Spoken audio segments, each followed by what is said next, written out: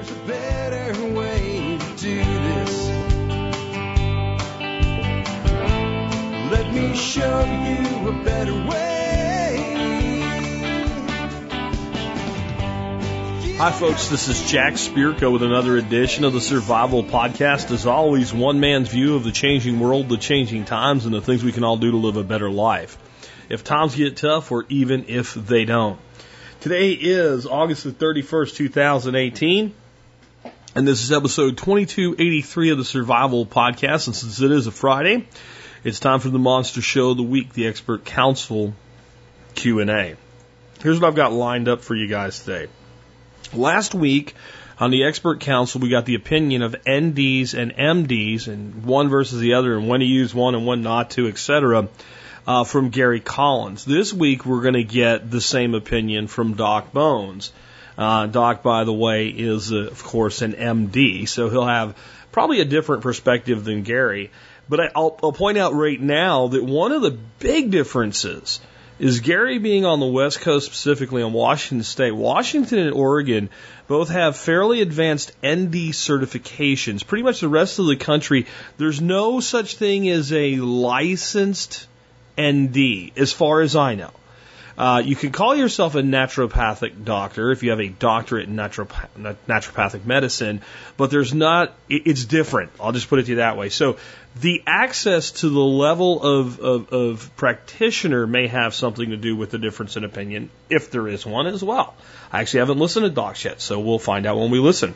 Next, we have a question for Mike and Sue Laprise involving homeschooling with something I think is useful for parents everywhere. The person's concerned about the way their child is holding a pencil. Now, this seems like a small thing, but, you know, there is a right way to hold a pencil or a pen. And we're kind of taught to do that in school. At least at one time, they used to grade things like handwriting, which I always got very poor grades in. And when I look at that, I wonder, like, you know, what way is this kid holding a pencil that otherwise? I guess you could hold it, you know, really you're supposed to kind of rest it on that middle finger and then use those two fingers, the thumb and forefinger, and kind of write that way. And maybe they could be holding it without that resting on the middle finger, or maybe somehow different. I personally wouldn't worry about it unless they're holding it like a clump fist where it's sticking out the bottom and trying to write like that, because it's not going to work well. But I guess the bigger thing here is going to be, like, how much shit do parents worry about that they shouldn't, just to be blunt, with kids in their development? I mean, seriously, like, there are certain things I think, like, yeah, you know, give a little bit of guidance here, a little bit easier on them, but how much do we worry about piddly little shit that maybe we shouldn't? And Mike and Sue kind of are a little bit more diplomatic in their response to that. We have an article that came in from John in Moore Park that was on 5 things you should do to prepare yourself for a market correction. And I thought, I know what I'm going to do. I'm going to send this over to somebody who's going to slice it and dice it a lot more nicely and diplomatically, kind of like we were just talking about, than I will, Mr. John Pugliano. So John has now got that one, and he's going to talk about it with you. I have a question for Ben Fitz on looking at other coins to mine in more of a speculative place, because a lot of the mainstream coins have started to go more and more toward a technology known as ASIC, right? Which is quite expensive, very expensive for an ASIC rig. So with more and more of the altcoins becoming mined by ASICs, a lot of times by ASICs that are kind of being retired from Bitcoin and then moved on to these other altcoins, does it make sense to do some speculation, move into something in particular? One of the coins that this individual asked about was a coin called Ravencoin. And Ben is, you know, in a perfect position to answer that question. We have a question on dealing with wax moths as a problem in your beehives for the bee whisperer, Michael Jordan. We have a question on choosing the perfect coffee grinder from Nicole Sauce, and she'll come up and admit to destroying my coffee grinder by abusing it. She actually did that, yes. And then we have a question on converting traditional farmland to a natural homestead and kind of a unique challenge with it. And that was sent in for either Nick Ferguson or Ben Falk. And I sent it to both of them And Nick did get me a response. And I'm recording this show Thursday. And I'm not going to finish it today. I'm going to finish it tomorrow. So we'll see if maybe Ben can get his answer back to me. And what I'd like to do is close the show with Nick's answer, my answer. Hopefully by the time I get to it, Ben's answer. And if we can do that, the way I'm going to do it, and I promise not to cheat, I am going to give my answer and record it. And then I'm going to go ahead and put it at the end. But I'm going to then listen to Ben's and Nick's. And all three of us are going to answer the same question without knowing what the other one said. I think that will be an interesting way to close today's show. And we'll have all of that and more in just a moment. Before we do, let's get a little historical perspective and take a look at this day in history. We're going to go back to 1963 on this day, August 30th in history.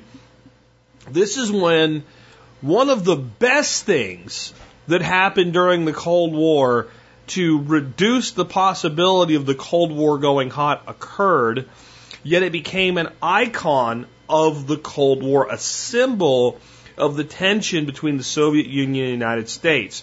On this day in 1963, the hotline was established between Washington and Moscow. And this became in movies and culture the red phone, the infamous red phone. Remember the red phone? You'd see it in things like James Bond movies and spy movies and different TV shows and stuff like that. There'd be the president usually, he would, they wouldn't even try to have somebody that looks like the current president, just be like this guy in a suit. You'd see him from behind and a guy would bring the phone in and it was just a red phone with a single button on it and he'd pick it up and talk to him. I'm not sure that is, in fact, I'm pretty sure that is not how the hotline between the Soviet premier and the United States president actually works. I'm pretty sure it wasn't a red phone that they brought in or something with a red, but there was a direct connection, and that's how it was symbolized in media. This was done kind of on the heels in 1962 of the Cuban Missile Crisis, where the United States and Russia came really close to blowing up the whole damn world. Just to be completely honest. Like, we almost decided, hey, you know what? Because we disagree with each other about where each other's shit can be, let's just exterminate human life off the planet because, damn it, that will show them. I mean, it was close. It was a multi-day crisis. And being a child of the Cold War, I just think there's so many things that my generation gained. I hate to put it this way. We gained as far as perspective from that. And so much shit that the young generation, your piddly crap doesn't matter. You know what? You don't live with the real possibility that tomorrow you're going to hear sirens go off and the whole damn world is going to be evaporated into nothing. And we were close to it. My grandmother was stationed, I believe, in Lebanon. My grandfather was stationed in Lebanon at the time. And my grandmother and I remember my grandmother telling me the story when it got really close, and he knew more than most people on the outside did. He was a military intelligence officer, fairly high up in military intelligence. And he was like, it's a coin flip. That's what he told her. He said, honey, it's a coin flip. They got a bottle of wine, and this house that they had rented, they have all the flat roofs with like the terraces on the roof. They went up and sat on the roof, had a glass of wine with each other, and figured if it was going to go off, it was going to go off. And people were thinking about hiding in holes and stuff, and he just said, it's not going to matter. Where we are, it won't matter. So you might as well just go out in a blaze of glory, basically. And this phone, this connection, this ability for the President of the United States or his appointed representative to immediately talk to the Soviet premier or his duly appointed representative over issues that were critical, like we're going to blow each other up. Because one of the parts of this was an agreement that we won't just use, like, I won't bother you because I want to know what kind of vodka I should serve at the White House, right? Was an incredible step toward reducing the possibility of annihilating the entire human population. And I have a suggestion for members of this audience that are under, I'd say, 35, and certainly under 30. There's a TV series that's not grounded in full reality. In fact, it's a sci-fi thing. It's designed to go outside of the norms. Rod Serling's The Twilight Zone. Not the remake in the 1980s. It was on Showtime or HBO or whatever. The original black and white ones. I think if you have Netflix and you're under 30, you would do well to go watch the first couple seasons of The Twilight Zone. About every other episode is going to deal with nuclear war. And it will put in perspective for you the fear that existed in the population of nuclear war. You realize how big a deal this was on August 30th of 1963, that the two countries capable of annihilating life on the planet decided, hey, you know what? It might be a good idea if we stop using, telegram communications and letters to communicate with each other and actually freaking use this thing that was invented way, way, way long time ago by this bellcat to where we could actually talk to each other and not destroy the freaking planet. That happened again today in 1963. With that, let's go ahead and get into your questions for the expert council. The first one I have for you today is that question that Gary Collins led off with last week on choosing whether to seek the services of a naturopathic doctor or a medical doctor. Doc, take it away. Hi, I'm Joe Alton, MD of Survival Top 50's #1 Reader's Choice website, doomandbloom.net, with over 1,000 articles, podcasts, and videos on medical preparedness. Together with my wife, Amy Alton, an advanced registered nurse practitioner, we're the authors of the 2017 Book Excellence Award winner in medicine, the Survival Medicine Handbook, now in its 700-page third edition, and we're also the designers of an entire line of medical kits at store.doomandbloom.net. Today's question for the expert council comes from Gordon or Groden, who writes, do you believe that it makes sense to go to both standard medical practices and also to more alternative methods? If so, how would you decide when it's most appropriate to go to an MD and when to an alternative? Details. While we don't go to see doctors very often, it seems like there are some circumstances where a chiropractor, homeopath, herbalist, etc. makes more sense. Many MDs view this as almost quackery. The other extreme is going solely to a chiropractor for stage 4 cancer. I understand that we're supposed to use the sense that should be common to all people, but for back and neck issues, a chiropractor may just be a better choice. I'm concerned that we become too sophisticated to rely on practices that have worked for ages. Thanks, Groden in Georgia. Gordon or Groden, G? Certainly. There are issues that should be dealt with conventionally and with modern medical science on your side. Your example about stage 4 cancer and chiropractors is one of them. Sometimes the amount of effect that a treatment has depends on the amount of belief a patient has that it will help them. This not only is true for herbal medicine, but a recent study also found the same thing with cardiac stents and chest pains. Also, as a matter of fact, with long-term survival and cancer patients as well. Now, having said that, herbal therapies oftentimes have lots of medicinal benefits, and I recommend them as well as life-saving cardiac procedures when they are needed. Now, think about my perspective. I write about situations where modern medicine isn't an option, like in some long-term disaster. All your conventional medicines eventually will run out, and all you'll have left are those plants that might have medicinal benefits. Doesn't it just make sense to learn what they do and how they could help you in good times or bad? A good medicinal garden is part and parcel of success for the survival medic, and why our Survival Medicine Handbook, now in its third edition, goes over natural as well as conventional therapies for many different medical issues. So yes, it's a good idea to consider natural remedies and be informed and educated about them, as well as conventional medicines in good times or bad.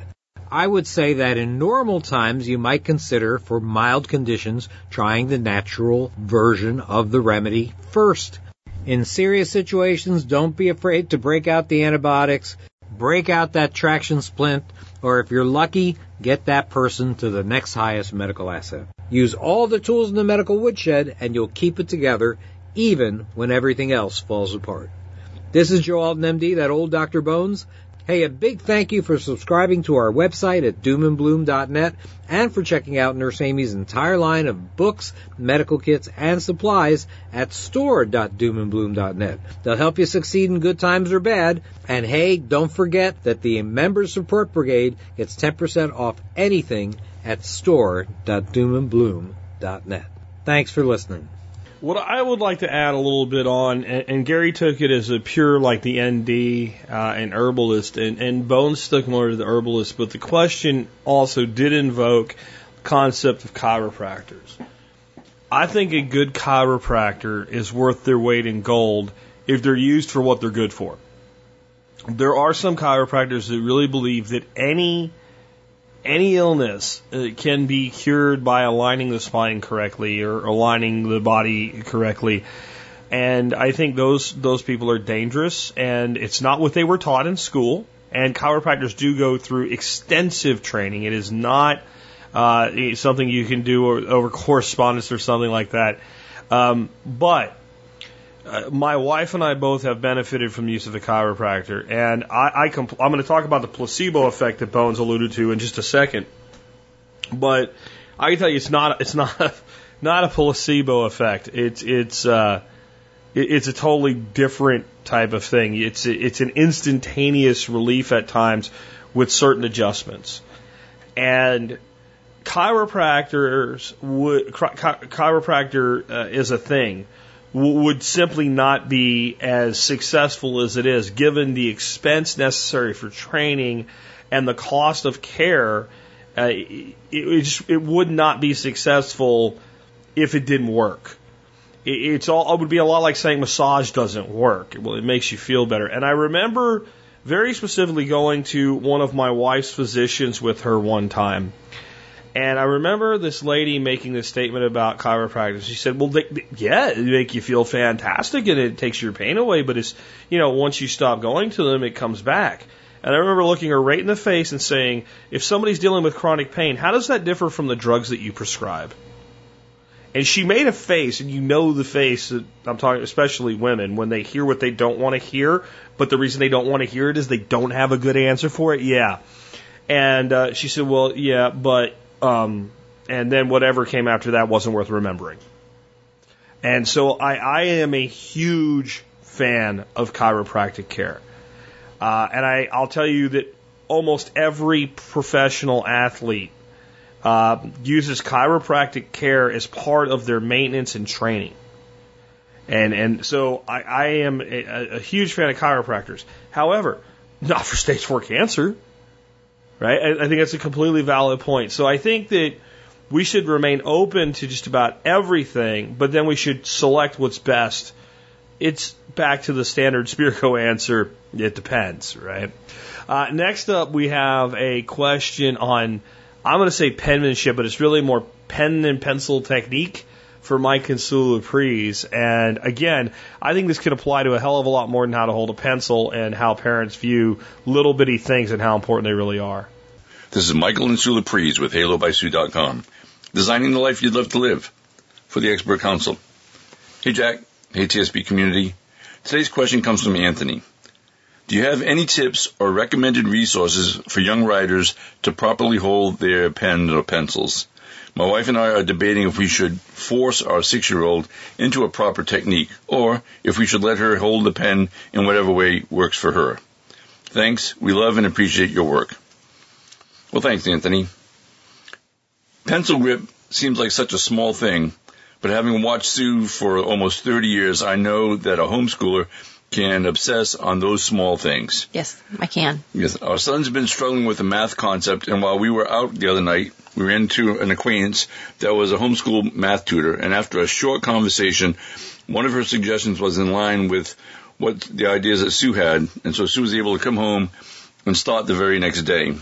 Homeschoolers need community to talk these things over with. Having that conversation really helps. My first thought was to check Amazon for a tool because I'm a guy and I like tools. And they have tons of pencil grips options.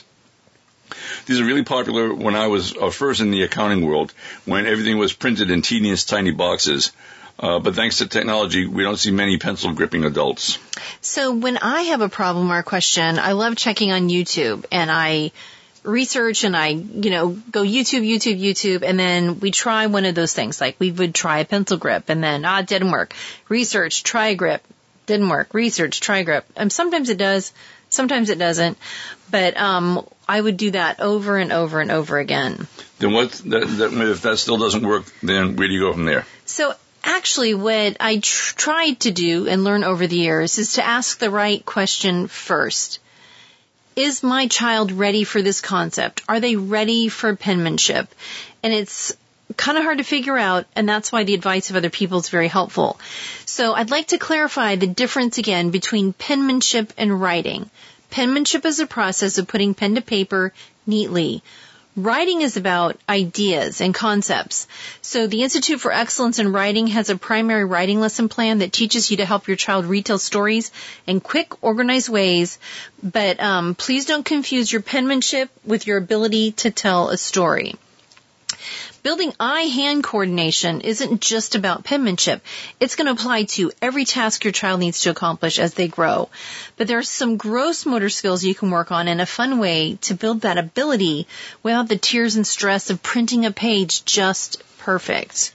And permaculture principles apply here also. Before you plant a seed in the ground, you do a lot of prep work like building up the soil, making sure you have a water source, mulching, and sometimes it's winter and you just have to wait. Yeah, and the just waiting part can be really hard. So here is one really fun project for eye-hand coordination that goes with permaculture.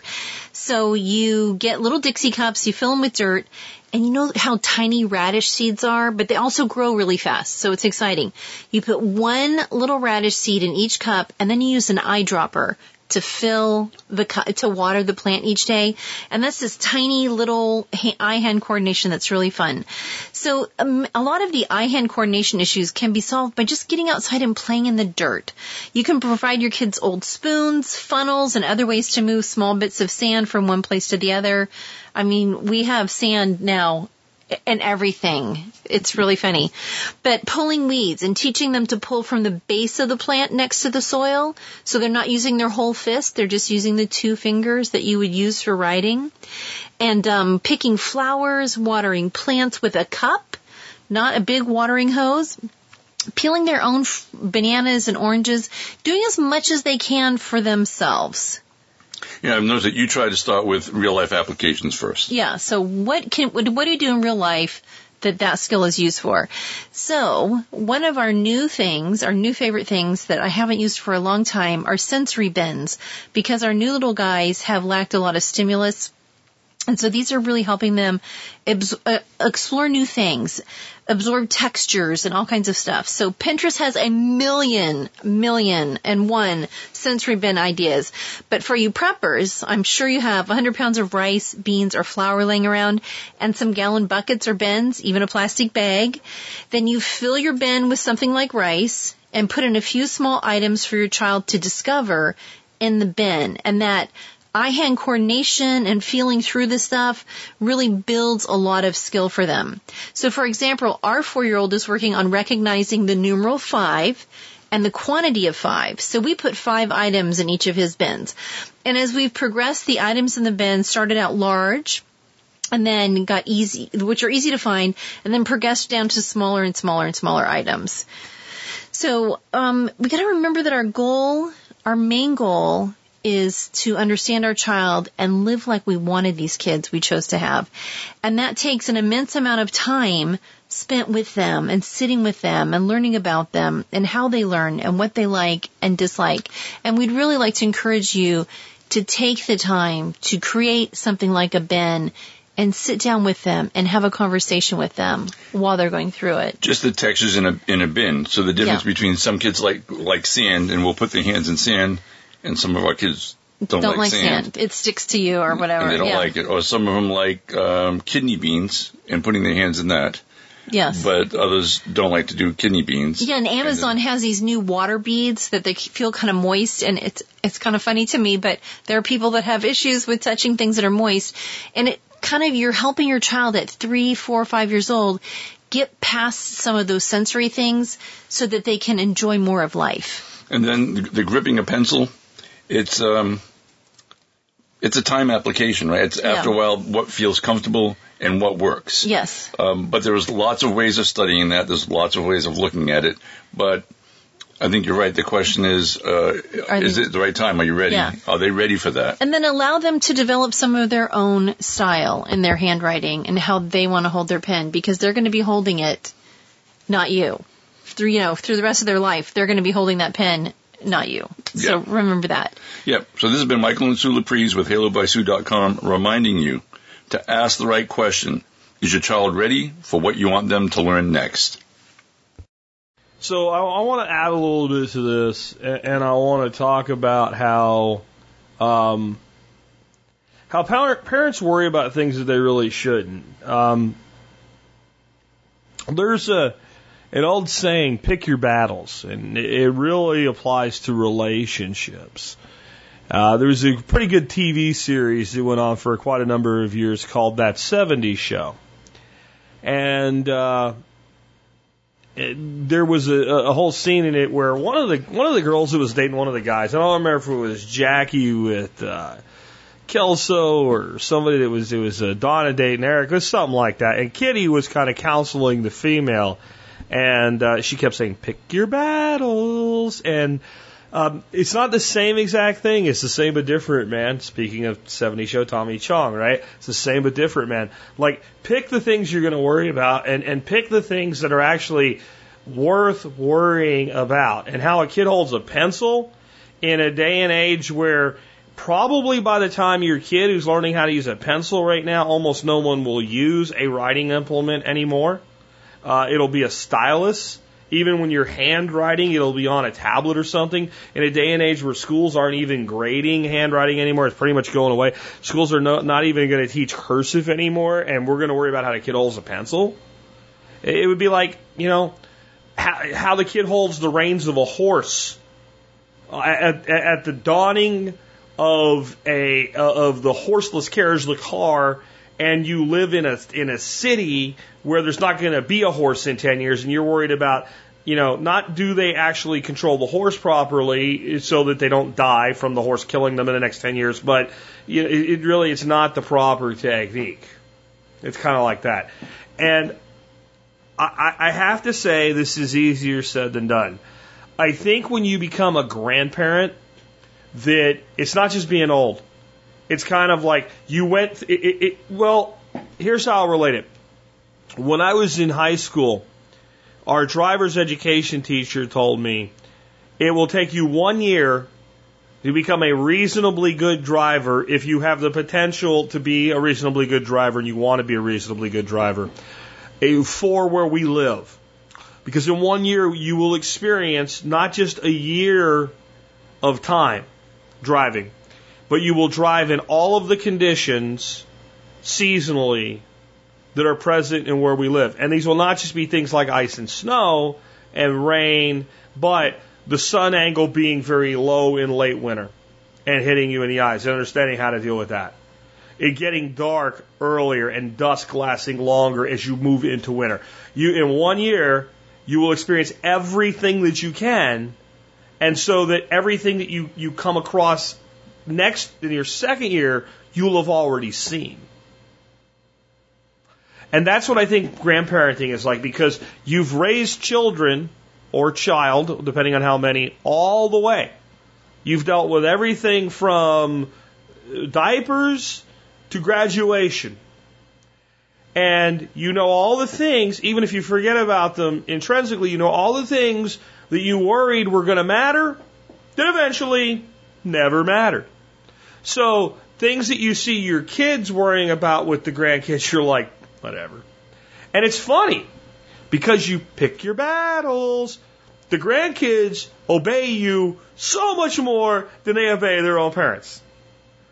And kids look at you and think, well, Papa Jack's easier on the kids than he was on me or whatever. No, I'm actually just as tough, maybe tougher, but I choose where to worry about it. And when I see something that I know isn't going to matter, just let it go. So, if we tell the boy, hey, here's a chore we need you to do. And he goes, no, I don't feel like it, which is a real response that we've gotten. It's a deep in the ass foot. Another 70s show reference for those that like the show. I was putting foots in the asses long before Red Foreman was a character, though, I'll tell you that, right? But if it's how he's holding his pencil when he's writing something, as long as he's writing it properly and he can understand what it is, I don't care. I'm not going to worry about it.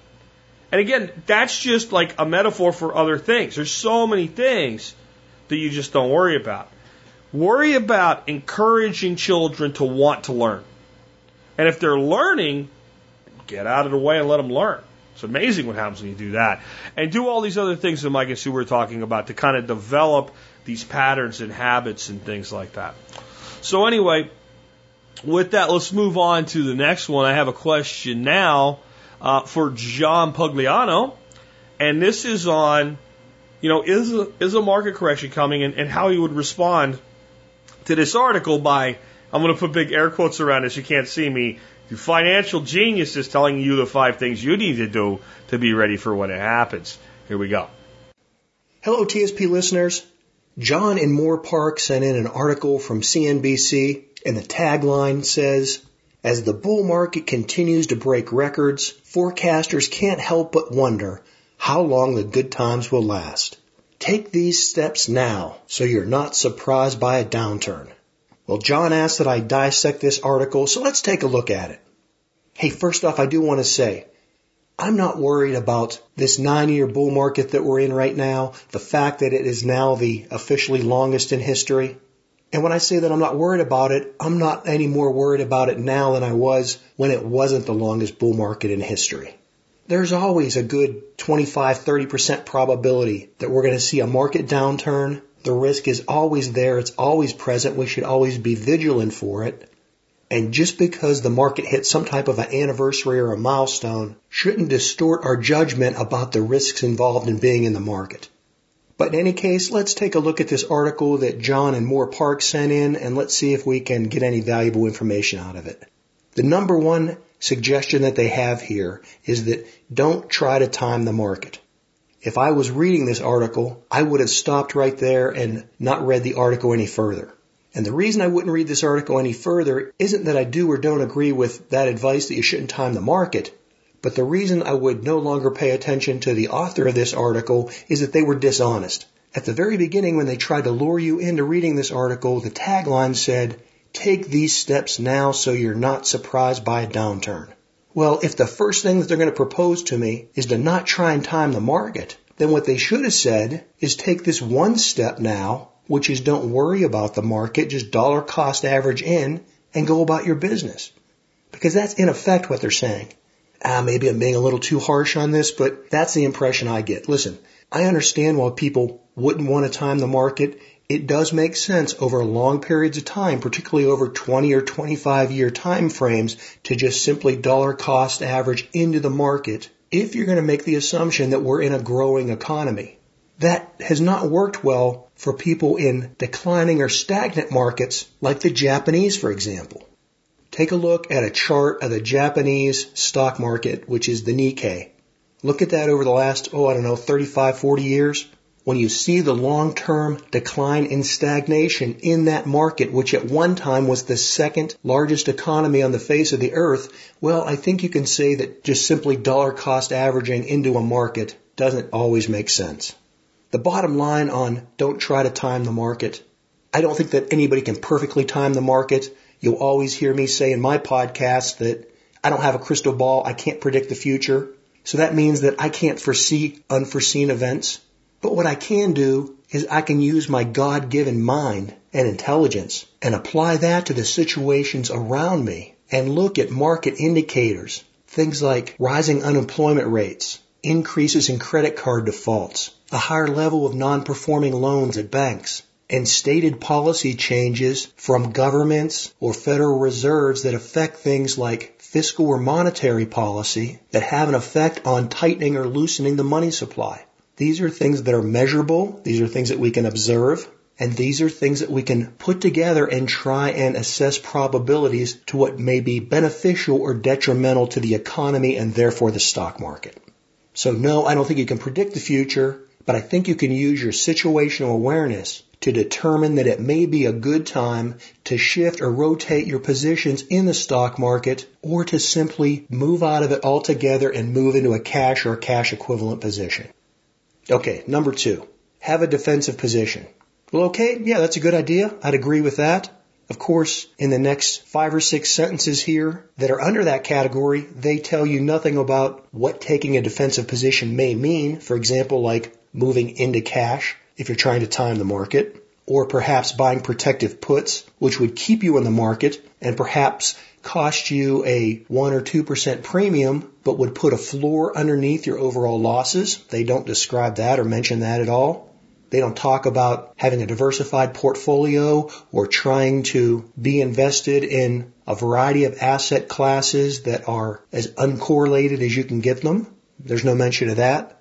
There's also no mention of the ultimate defensive position that Jack always talks about, which is having, at least 5% of your overall net worth in some kind of gold or silver or precious metal. Now, number 3, I'm going to tell you straight up, I think this is financial advisor garbly-gook. It says, align your portfolio with your goals. Well, I'm not really even sure what that means, because what's the inference there? That you'd align your portfolio with someone else's goals? Or you would align your portfolio with objectives that don't meet your goals? I mean, why would you do that?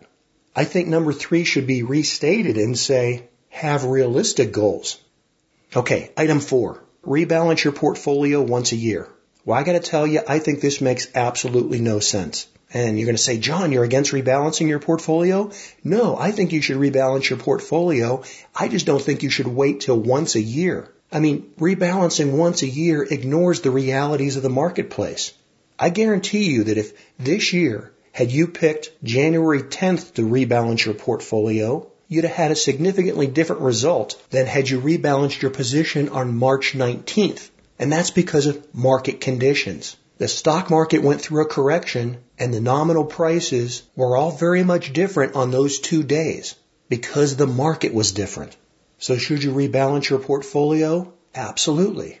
But I don't think you should do it once a year or once a quarter. I think you should be aware of the economy and the general market conditions and adjust your positions accordingly. Now, coming to the end of the article, their 5th point is have some cash available. And it says that their recommendation is to have as much as 18 months of money in cash. Now, this is interesting because it doesn't say 18 months of what. Is that 18 months of living expenses? Is that 18 months of savings contributions?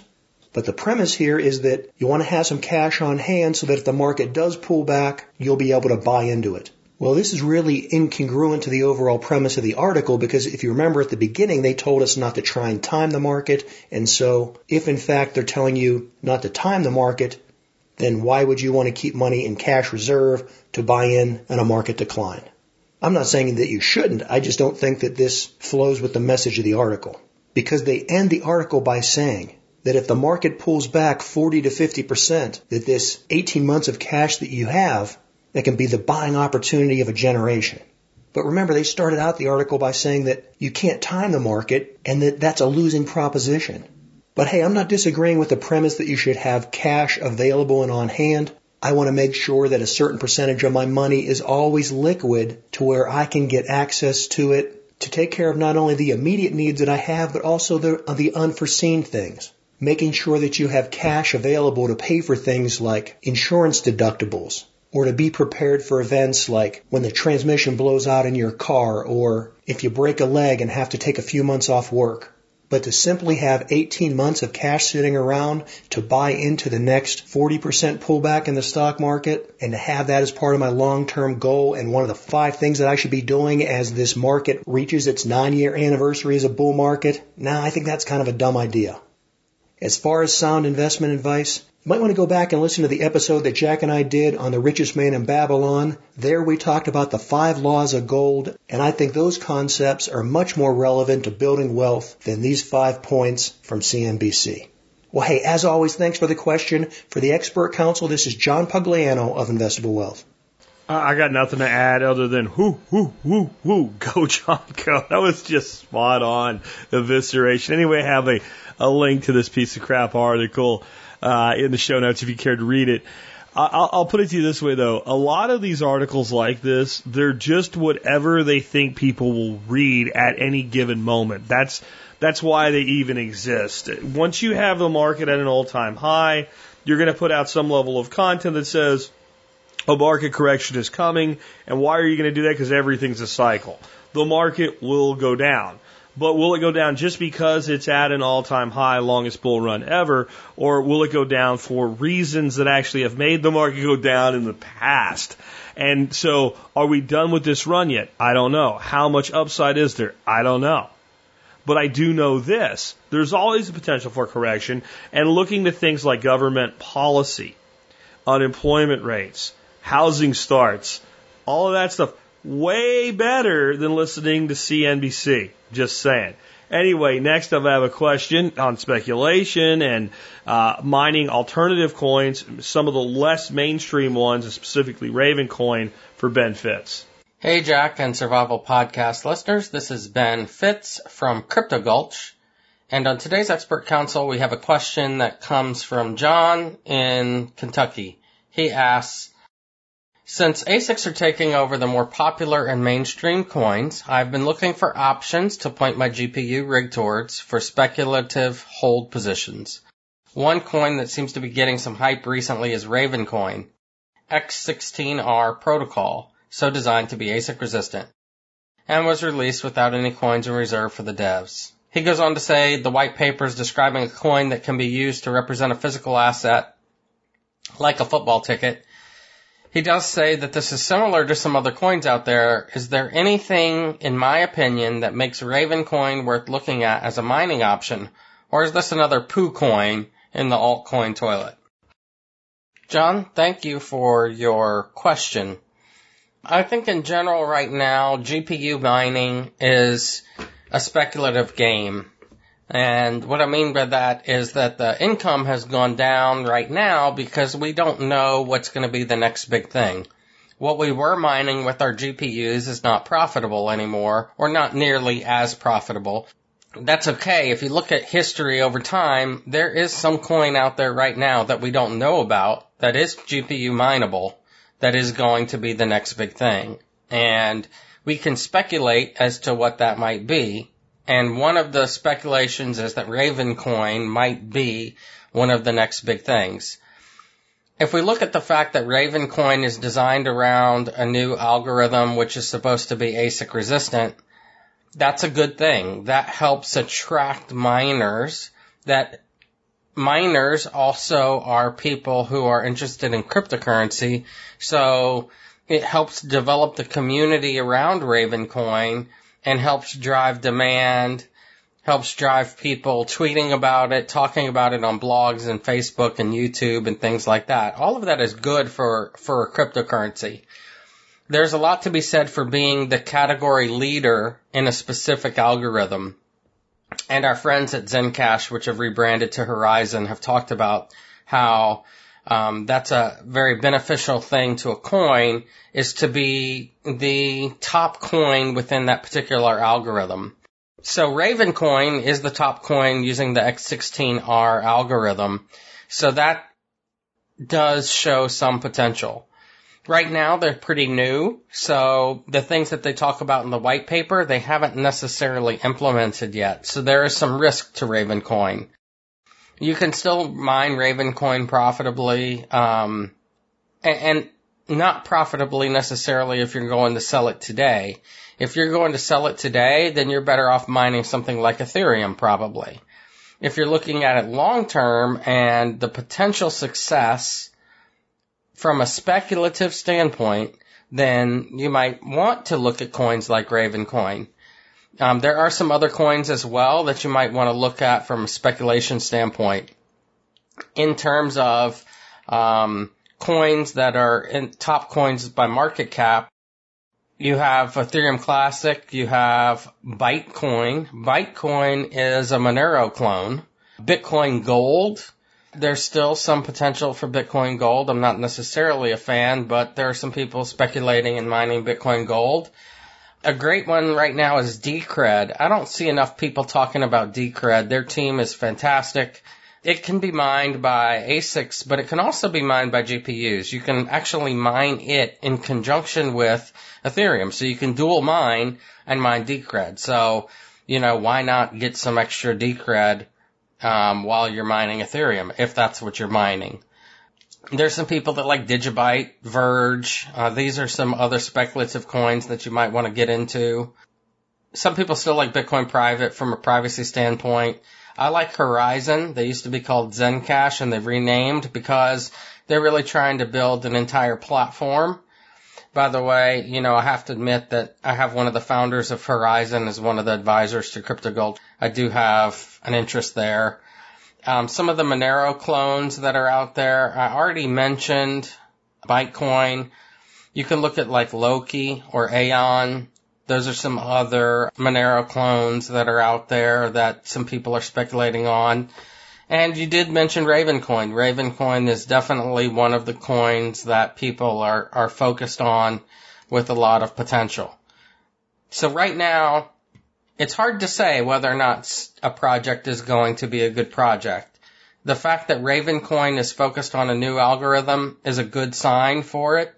If it really is an ASIC-resistant algorithm, that's a good sign. The thing to watch is, I wouldn't put all your eggs in one basket if you're going to speculate on something, unless it's just purely fun money for you.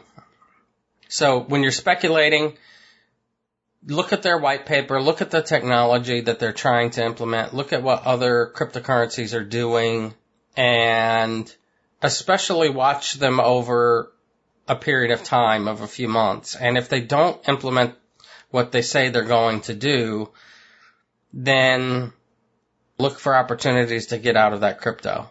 Look for opportunities to sell and not hold on to it until it goes to nothing. There's a lot of projects out there that have good ideas that may not have the right team to implement them. Developers may leave. There may be internal conflicts in the right way to do something. All of these things can happen, which could drive people away. Another worry with a coin like Ravencoin is, how do they pay for the development team? So if they didn't reserve coins, and I don't know, I haven't looked into Ravencoin, are they setting aside a percentage of the block rewards or something like that to go into a DAO or a treasury? That's something that's useful. Some of the other coins have a treasury, and they can use that treasury to pay for developers. Why is that important?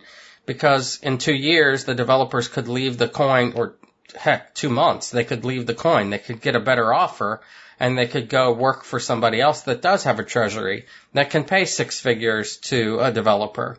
So good developers won't stay with the free projects unless it's a passion project. There's too much money out there. If you can get $500,000, and the best developers can, to go work for another coin, you're going to do that, or you're going to go work for a company like IOHK that is hired by a lot of crypto projects to develop coins, and they even have their own project. They're like a blockchain development company. So you could go work for a company like IOHK. So I do like Ravencoin for potential for the future.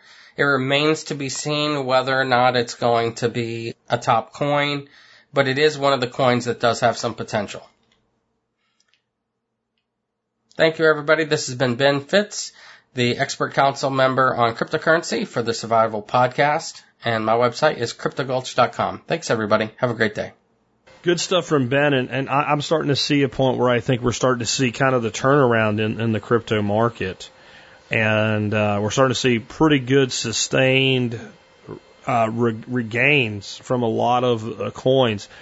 And I also still say that this is going to be the great purge, that a lot of the stuff that people talk about as being the next big thing and have been talking about being the next big thing for a long time will not be here in a year. And wherever it is now, it's probably as good as it's going to get. I'm not saying that about Ravencoin. I don't really know much about Ravencoin. I know more than I did before listening to Ben, just to drive it home. But I'm just saying, this is not a time to go and run and buy something because it's selling for half a cent. You need to understand why you're buying what you're buying and what it really does and what the application of it is that's not done by one of these mainstream coins. I know this question was about mining, but I'm talking a little bit more from the investment standpoint, which mining is, by the way. If you're using that energy or buying equipment to mine right now, you're investing in that coin. It's just a different way of doing it. Let's take another one. This one is a question for Michael Jordan on wax moths. You can take all the tea and China, put it in a big brown bag for me, sail right around. Hey, this is Michael Jordan, your pocket guide to bee, apiary management, and the making of fine meats. I got a question from R.J. Cox and Matt Powers of the Permaculture Student. R.J. wrote a question, getting ready for fall honey harvest next weekend. We have 5 hives, lost one to wax moth. We lost 2 hives last year from the same thing. One contaminated super, the other one ran over by a wax moth. Any pro tips to avoid this? Our hives are located 20 feet from the wood edge. Do we need to move them out into the field? Current location gives them good winter sun and protects them from the north winds. Also thinking of using top bar hives or hollow logs to offset the replacement cost of losing the hives. Any thoughts? Lots of good stuff here, so let's hit it. Wax moths are moths that sneak into the hive and lay eggs in the honeycomb. Where the eggs hatch, the wax worm will then eat through the beeswax, honey, pollen, sometimes even the bees' larvae and pupa. As they eat their way through the hive, they leave a trail of web and feces. The webbing hinders the bees from being able to hatch and to catch the worms and to remove them from the hive. The bees can't use the wax or even clean it when the webbing is started. It usually only takes 10 to 14 days to destroy a hive, so treatment is needed immediately once webbing starts. In a strong colony, the house bees will find and remove waxworm before damage is done. In strong hives, there's no need for wax moth treatment. Let the bees do what they're supposed to do. In a weak hive, waxworms, like I said, will destroy it in 10 to 14 days. Once the wax moth worms populate, they spin through the cocoons into the wood of the hive. The cocoons are so tough, the bees can't remove them. They literally drill into the wood, ruining the structure for the hive. Once the moth emerges from the cocoon, they fly off, mate, and the cycle starts all over again. So let's get with the question. First, make sure your hives are strong. Downsize them before you winter them so that they're full of bees. Make sure you winter your hives and seal them up good and that they have good airflow from the base to the top. And this will help a lot for wintering. Now, 10 feet in the air and 5 feet behind the hives, place a light and a 1-gallon bucket half full of water in the air. You can also place a bug zapper at that location. Get it just away from the hives, but in the location. Moths love the flame. When you get the moths going, they're going to go right to the light, draw them to the water bucket, they fall in the bucket, die. Removing them from mating, and this will start reducing your growth population. To treat the hive, there are a few things to do. Glory Bee makes a product called Paramoth Wax Moth Crystals. It's Ditchlorazepam, DITCHLORO benzene, paraditchlobenzene. Basically, it's like mothballs. It's generally composed of either naphthalene or PDCB, which is this ditchethylene benzene. Only use this after honey harvest. It's not good for human consumption, just like mothballs. I wouldn't really put them in my hive, but it is a treatment, and it's sold by Glory Bee as a wax moth treatment and works very well. It's known as one of the best treatments for infestation. I think Vita makes a good bee product, VITA. It's called B401. It's wax moth control. It controls wax moth. It's safe and environmentally friendly, based on a solution of Bacillus. I think it's called Thuringiensis. Thurgigienes. It's a microorganism. BT is a strain of products of crystal proteins. Called endotoxins. They go right into action. And it's, right now their leading, uses for insecticides. It's right now leading the control for mosquitoes and gnats. It's a bug killing bugs. So that's a bioweapon used by bugs killing bugs, more organic, more natural. Wax moth cannot survive in the winter temperatures and freezing temperatures at any life stage. It's great news for us beekeepers who live in freezing. However, they can survive in warm areas such as basement, garages, and hives. So just because you live where it freezes, don't think you won't have wax moth. But since they can't survive in the freezing temperature, it's really a good idea to freeze the frames and boxes for 24 hours before storing them. We keep an old chest freezer just for this purpose. For storing your supers, don't store them in dark places like a garage or basement. Wax moths do not like sun. They prefer the dark and warm places. If you live where there's snow, preferably find to store your boxes outside in the freezing temperatures, and the wax moths and worms will die. If you leave them where it doesn't freeze, you can still store boxes outside, but let the sun helps deter the wax moths, so keep them in full sun. Where you stack your boxes for storage, try to stack them off the ground in crisscross fashion so that the light and air can get all the way through them. They can be stored in covered sheds or put corrugated fiberglass panels over them to protect them from the rain. But I think your best bet is to find a nice open greenhouse. Store them in the open sun, and they can freeze in the winter. If you've had problems, scrub them with bleach and water and then lay them out in the sun to dry. Or do a lye dip. Now remember, lye is dangerous and needs special equipment. But always clean your supers if you've had problems, and always clean them before putting them back in the hive into use. When our hives were destroyed by hive moths, we scraped the frames in the supers. We let our backyard chickens help us clean out the worms by letting them pick through our scrapings. When the chickens were done, we buried the scrapings and then scrubbed the frames and boxes with bleach and water and left them in the sun to dry. We checked on the boxes and frames again before using them, and we were able to manage the hives without using pesticides and placing the light in the back to start absorbing breeding habits of the moth. A good way to determine to lure them away from the hive is giving them someplace else that smells wonderful and trap them. Making homemade wax moth traps is easy and effective way. You just need a 2-liter bottle from a sports drink, 1 banana peel, a cup of vinegar, 2 cups of sugar, and a cup of hot water. Cut a small hole in the empty soda bottle right below the shoulder, about the size of a quarter. Put the hot water and sugar in a glass bowl, a jar, and mix them together. Use a funnel to pour the mixture and the hot water solution into the bottle. Put the banana peel in the bottle. Put the lid back in the bottle, and it will ferment and draw the moths to it. Like I said, put this several feet behind your hives. The goal is to lure them away from your hives. Like I said, also you can put that out there, put the bucket of water, even electric fly traps. I think this is about the best I can do for you. On the stuff about top bar hives or log hives, catch me on another question. Those are 2 great topics that I could cover on repopulation, how to build them and do stuff. So catch me on a question for that on log hives or top bar hive. Catch me on Facebook at AB Friendly Company in Cheyenne, Wyoming, or email me at abfriendlycompany.com. Hey, this is Michael Jordan, the Bee Whisperer, telling you get your honey from a beekeeper respect. Buy it from a small cottage industry and get them started and get a great product out there from me to you. And always from me to you. Help your fellow man. Because I'm going to tell you, one day you're going to need help too.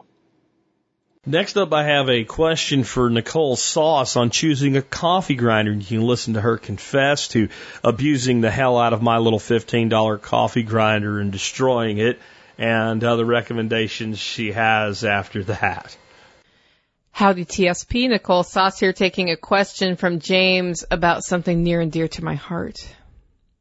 Coffee grinders. Yep, that's right. He wants to know what kind of coffee grinder he should buy, what I recommend, what Jack recommends. And he says, high end, low end, whatever. He just wants the down low on coffee grinders. And that just happens to be something that I've played with a little bit. Now, I gotta be upfront here. I haven't tried every coffee grinder I'm going to talk to you about today. I've tried some of them, but when I expanded Hollow Roast, I ended up with a commercial grade grinder for, it's worth about $400. And that thing really does a good job. Not gonna lie. It grinds the heck out of some coffee. But why would you spend $400 on a coffee grinder for home use? I don't think you would. Not a good idea. So I already know what Jack recommends, and I've put together a page over at hollowroast.com, sent a link to Jack, went to T-Spaz, typed in coffee grinder, and the Mr. Coffee $15 option came up. It's a Mr. Coffee 12-cup electric coffee grinder with multi-settings, so you can say, like, how many cups, what grade grind. It's a really good grinder, unless you're me. If you're me and exuberant and you put beans above the fill line, which is 50% of the chamber, you kill it. I've killed one of his at his house. So if you're looking for durability and you're an over-exuberant person, don't get this. However, most normal people could totally do it. You just gotta pay attention to the fill line. Other than that, there are a couple of options. So basically, when you're grinding coffee or getting grinders, there are two approaches. There's the burr grinder, and there's the one with the rotating bladey thingy, like a spice mill. And they have pros and cons. Like the one with the rotating blade is usually cheaper. That's what the Mr. Coffee is. And the downside is that when it grinds the coffee bean, it's going to give you different sized little grounds. Like some will be bigger, some will be smaller, some will be powder, right? Okay, so not a big deal unless you're a total coffee snob, which sometimes I am and sometimes I'm not. And for, $15, the Mr. Coffee's really not a bad way to go. However, if you feel like you want to put a little bit of elbow grease into what you're doing, you can also just shell out about the same amount of money and get a hand grinder. So they make burr grinders, and burr, it's almost like two stones grinding next to each other. So the burr grinder yields consistent sized grounds, so that when the water comes on them, like every ground that it hits is about the same size, and you have a consistent coffee brew and a little less powder residue in the bottom of the cup. So I'm going to just go through a couple of grinders and the benefits from top to bottom, and the simplest thing to do and the cheapest thing to do if you want that more consistent ground is buy a hand-powered burr grinder. This is what I use when I travel. So I like coffee a lot, guys, in case you don't know. So I go on business trips, and I have an OxyFame, and it's a burr grinder that is cylindrical, and it has a hand crank that I can detach, and it all fits in a handy little bag, and the thing's like $14.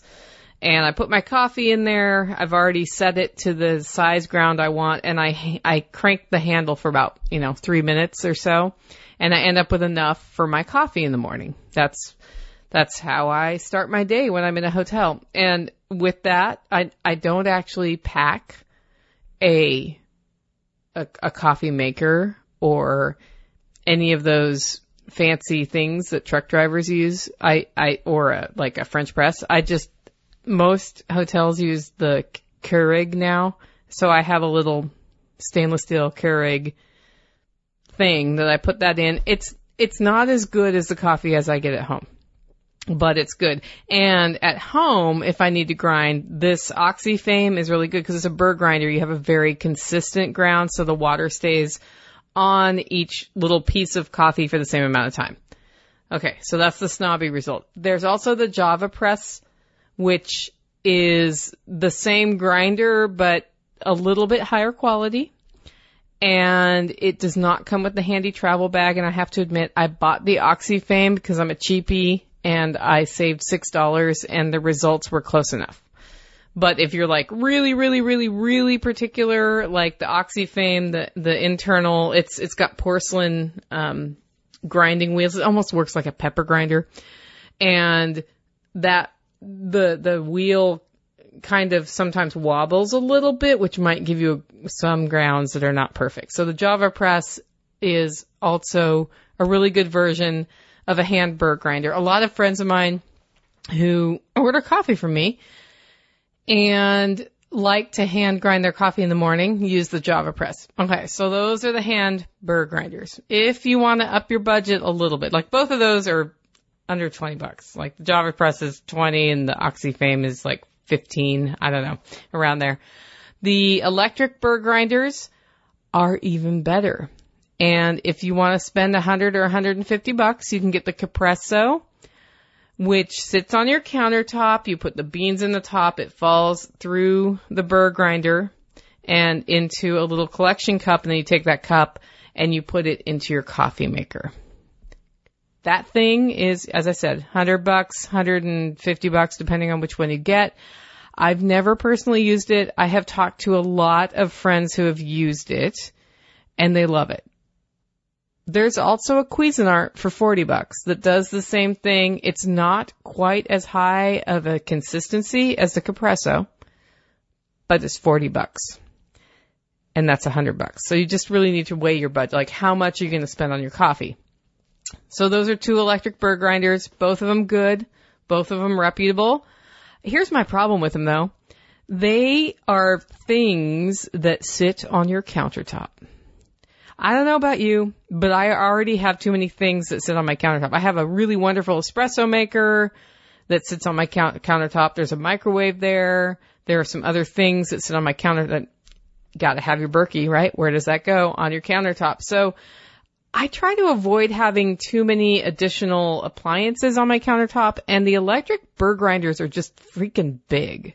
That's nobody's got like a nice, well, I haven't found a nice small one. If somebody knows of a small one, let me know. But they're just big, and they sit there, and they take this approach of the cone of coffee going into the burr grinder. So if you have room on your countertop, those are good. And if you want that consistent grind without having to crank the handle of a hand grinder for 5 minutes in the morning, I totally understand. Get one of those.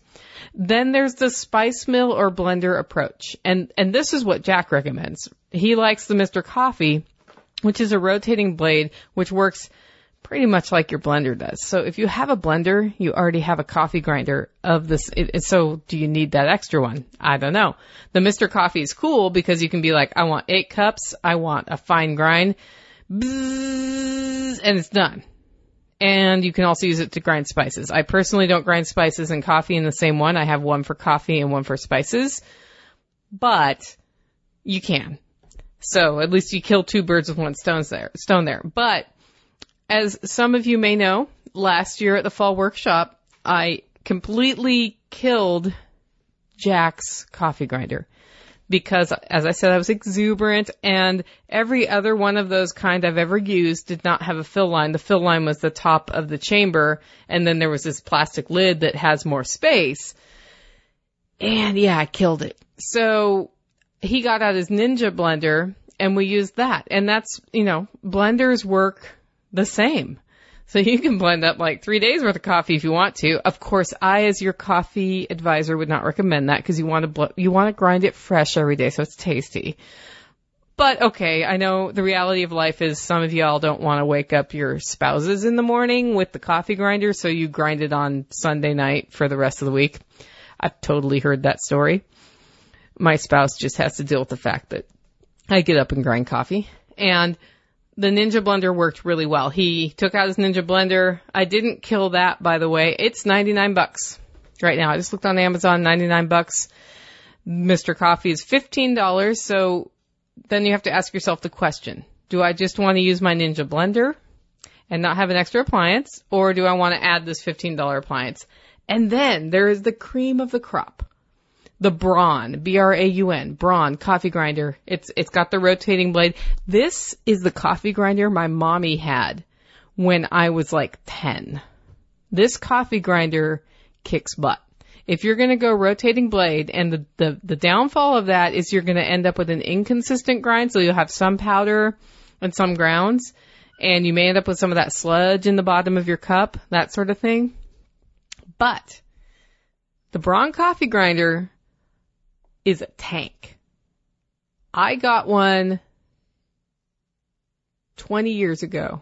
It's been 20 years because I'm old. And it cost me $40. And like the base of it is plastic, right? That base is broken off, and I still have the thing, and it still grinds coffee, and I can cram as many beans in there as I want to, and it does a great job. 20 years later, I still have this thing.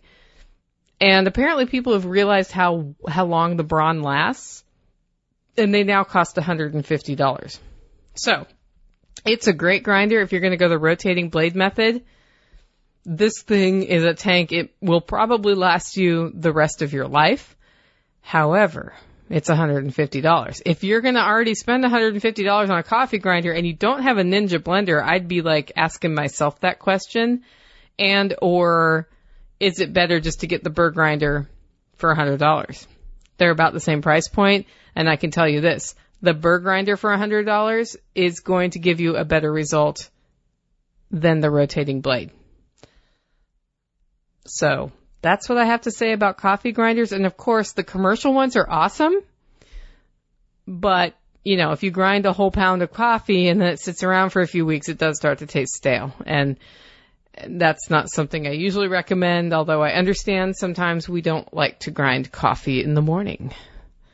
Anyway, if you want to know more about me, you can check me out at livingfreeintennessee.com. If you're interested in coffee, hollowroast.com is the place to go to check it out. I have put together a page with links to all of these coffee grinders, so you can check them out yourself on Amazon, and I sent that to you, Jack. Okay, guys, go out and make it a great week.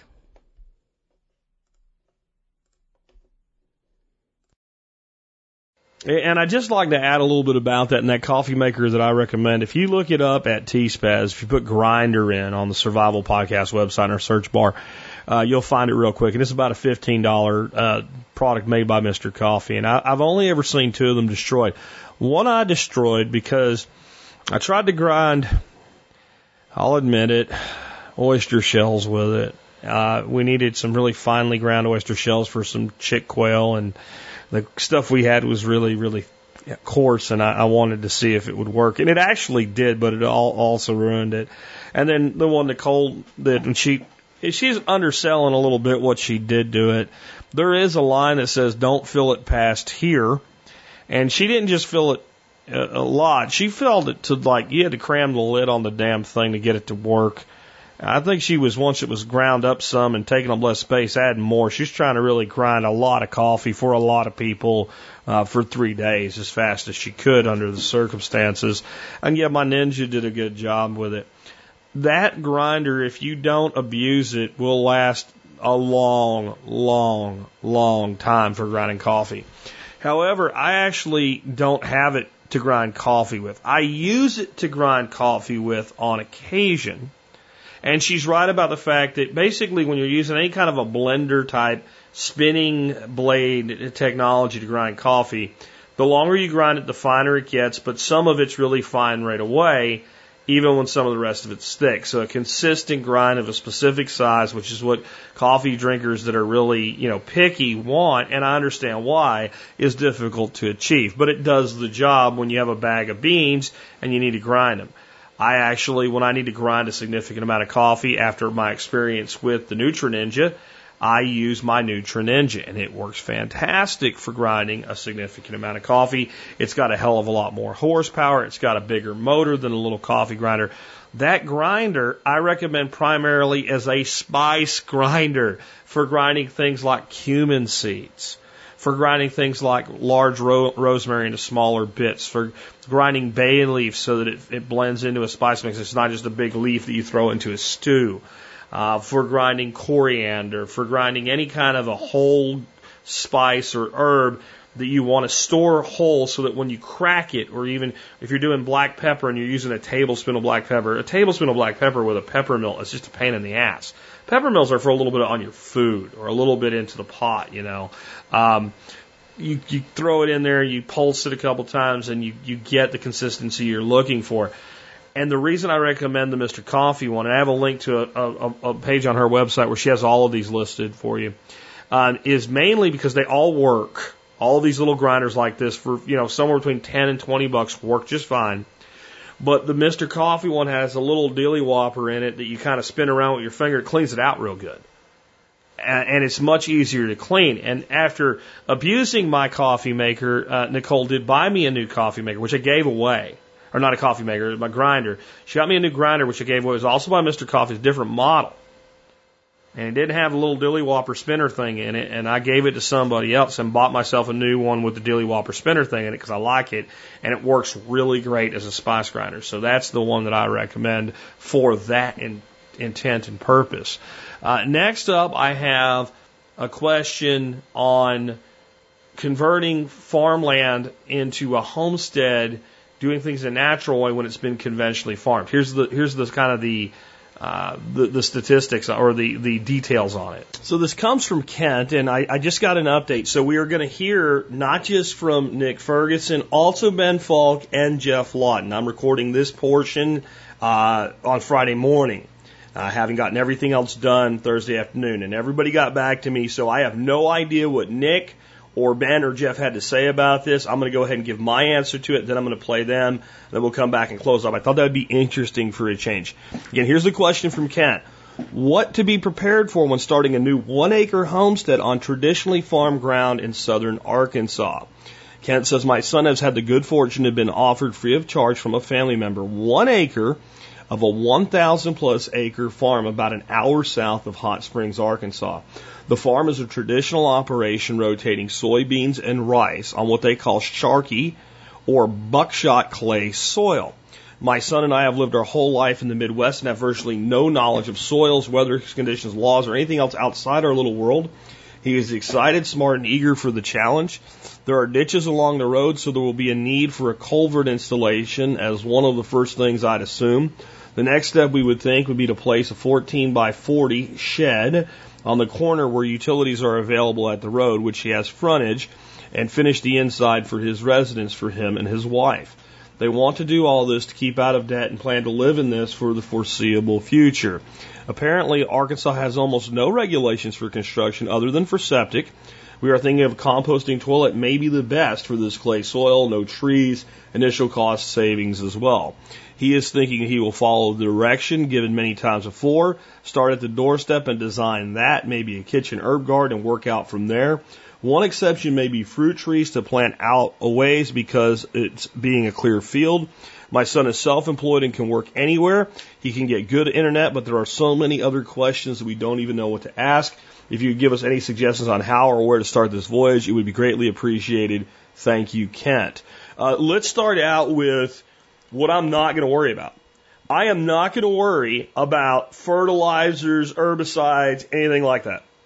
This is a farm. He has a free acre of ground. There's some things you can do over time that will mitigate that some, but people get really worked up and worried about this, and I'm going to say that in a residential community where you're taking care of your backyard, most of your neighbors are true green chem lawning anyway, and in reality, they're probably using more chemicals than a farm. Because True Green Chem Lawn makes its money how? By coming every month and spraying every month, right? And your neighbors are going out and buying big bags of crap, spreading it around. So when you live in a suburban neighborhood, you live in almost the exact same type of environment. Now, it's true, they're not crop dusting herbicides and stuff like that. It could be a problem. If it comes up, then you deal with it as it comes up. So we're just going to let that go. On the soil, if you want to do a composting toilet to save money, great. If you are thinking of that instead of a septic because you think it's difficult to do a septic in this environment, that's not the case. So I had to look up buckshot clay soil, and the reason they call it buckshot clay soil is that it is like like you call it gumbo clay, but when it dries out, it can break up and a little crumbles. And it's not the most well-drained stuff in the world. It does grow really well. Stuff grows really well and it's high in mineral content and things like that. And drainage is something that if you do the soil stuff I'm going to talk about in a bit, it takes care of itself over time. So it doesn't drain exactly really well overall, but so you can do whatever you want. On the shed, I think this is a fantastic idea. Your number one expense in this climate is going to be air conditioning. So I really recommend that you budget in structural foam insulation to spray the shed environment. They would probably do a sprinkler-based aerobic system in that environment, but it isn't hard at all, and it's very deep. The soil's down there. You can dig and dig and dig and dig. There's potential to do ponds eventually. Let's not get ahead of ourselves, but that's something I'd be looking for where pond sites might be as you're doing this, because that might change a little bit about where you want the structure to go as well. But let's not rule out a septic because of the soil. That's not really something we need to be doing. If you can put a septic system where I am, you could put it there. It's going to do two things. It's going to cut your electric bill dramatically. And two, since you're doing like a prefabricated shed kit conversion, it is going to improve the structural integrity of the building a great deal. I would give some thought to finding some sort of a tornado shelter that you can put in. Again, the soil, a backhoe, a track hoe, they're on a farm. There should be some equipment available to them. That is an area with significant tornado threat, and I don't want to be in a tough shed during a tornado. So I'm talking about little small, they call them Frady holes, like a Frady hole, right? Little Frady hole or something. That might be worth installing long term. It will make your life easier when you're out there in the middle of a big field and you have major storms coming in, you're monitoring your weather. So those are some things with the living conditions. I don't want to go too long on this, but those are two things that I would really look at. Again, structural foam insulation and some sort of tornado shelter option. Additionally, like I said, septic, going composting to save money, fine. But as far as installing a septic tank, easy peasy. Couldn't be easier soil conditions to do it with. On growing, you are going to have a situation here where the ground has been hit with, Roundup, because if they're doing soy, they're doing GMO soy. And it is what it is, right? And if they're doing some other rotations like rice, they might be coming in with like atrazine is used a lot of time in grass crops. So you do have some icky gick there. I wouldn't worry about it. What I would do is wherever you want to start your gardens, mulch, mulch, mulch, and mulch. Get a good source of compost that's not got a problem with herbicides. Lay down a layer of that. Get organic matter wherever you can get it. Don't get it from the farm. Because what you're trying to mitigate, it's all in there. And build up lasagna-type layered beds, raised beds, and as you do that and you're building soil above the soil line, you're going to have basically that buffer zone. And good compost and good organic matter forgives many things. Use good organic fertilizers.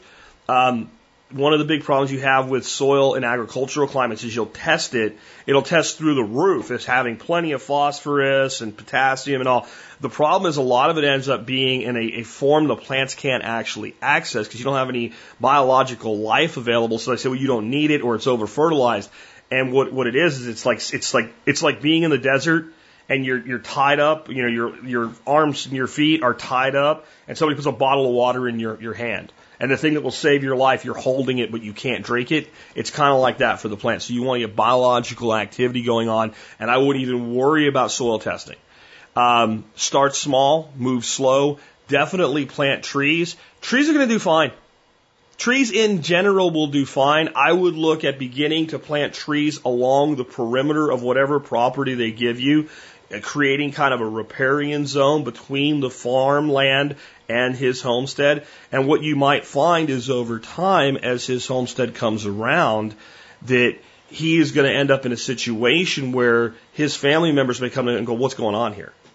And that's a very good thing. It's a very good opportunity to kind of enlighten people to a more natural way of doing things. I would stay away from livestock other than maybe a small flock of chickens at first that he can use to process kitchen waste and things like that. That would be actually a really valid thing. But if you're going to do that, since you probably don't have the budget to put in good solid fencing to keep the birds in right away, I would go with some sort of coop and running. You need to make sure that they have enough shade. But a coop and run with 4 little chickens, and feed them whatever you can get. Don't worry about it, and let them process that waste. And maybe doing a old school Victory Garden style setup where put the coop and run in the first year. Just let it be what it is. But think about this when you do it. That run is going to be a garden next year. And over winter, build them another run on the other side of the coop and then move them and then garden there. That's probably your easiest way and fastest way to mitigate soils. Here's why. GMOs like glyphosate, atrazine, etc. Not GMOs, herbicides like that. The fastest way to break them down is exposure to UV light. So a lot of people want to go in and heavily mulch right on top of that soil. And like I said, for your herb garden and whatnot, you may want to do that. But if you just start mulching everywhere, you actually are going to increase the life of the half-life of those chemicals. By letting the chickens get in there, kind of work the ground for a while, and then start throwing organic matter in after they've kind of cleared that area out, you're going to expose that stuff to UV light and it's going to degrade and break down. If that wasn't the case, farmers wouldn't have to spray those chemicals every year. So those chemicals are not as persistent as some people on the far end of the eco extreme have led us to believe, Paul Wheaton, okay? They do break down much quicker, especially under UV light. So that's kind of the overall approach that I would take. And I would also say, go slow, take your time. An acre doesn't seem like a big piece of land, but an acre will wear you out. It will wear you plumb out. And don't be afraid to take the advice of the people around there that are doing conventional farming. I would not use the chemicals they're going to recommend, but their overall recommendations are a lot better than we get elitist as permaculturists, as organic gardeners, etc. Like they don't have anything to teach us. These guys feed the country. They know about growing food, and they will tell you things that are wrong, like, oh, it won't work unless. Well, you temper that advice, but don't be afraid to take some advice. Look for the people around there that are gardening. And this is why I say not to get too wrapped up around the fact that you're surrounded by this farm and probably other farms, is when you go by a farm like this, you always see massive amounts of growth in the drainage dishes that you were talking about. Right? So if that is indeed the case, then we know that nature heals the wounds. So that's what I have to say. And now I'm going to sit with you and listen to Ben Falk, Nicholas Ferguson, and Jeff Lawton address the same issue, and I think this will be a pretty cool way to end our week. Hey there, this is Nick Ferguson from the Expert Council with an answer for Kent, who happens to be one of my old clients from years ago, on setting up a new homestead. Lord, this is a big question, and I didn't really know where to start when I first read it, so I've written down some bullet points to help me run through things as quickly as possible because I know I have a time limit. So first off, I'm going to assume that since it's rice farmland in Arkansas, that there's probably not much of a grade. So you might run into an issue where it's easy to not notice how the water is going to be traveling over land. I'm going to assume that generally this is going to be pretty flat, so it's going to be a little bit difficult to just gauge it by eye. So straight off the bat, I'd assess the landform and see where the flooding dangers are. I would bring some water out there. If you have a laser level or can get one or a transit level, I would do a little bit of a survey because getting tools on the ground to actually mark the contours or the general slope is going to really help you determine where the slope is going, where the valleys are, and determine where that stormwater will run off. And because you don't want to place a building where it will dam up the overland water flow. It's really bad for foundations and can lead to seriously expensive repairs in the future. So I would build high and dry. You might want to actually build up that house pad or that structure pad, the building pad, build it up out of the way of any floodwater. I don't know what you're looking at around you with landform. And if you can't build up like that, then you want to build where water will naturally want to be leaving the site, not flowing into the building site. The house where I live is one that my grandparents, who are long gone, they built to retire in years and years ago, and it's built in an L shape that cups the land above it, so all of the driveway runoff and the hard surface runoff and the inside of that L, all that roof runoff, is caught by the whole structure foundation like a dam. It's very bad engineering, and I don't want you to make the same mistake because it'll lead to lots of problems in the future. Second, I'd build with gardening in mind. You're going to want to place the structure so you can get the earliest morning sunlight on the garden site while protecting from the afternoon sun as much as possible. Get the Sunseeker app or just go observe the solar path and pick a good location for the building where you can garden with morning sun exposure. Third, I'd very quickly be concerned with building up as much of a windbreak as you can to help reduce overspray or drift from pesticides. I think it's going to be a major concern.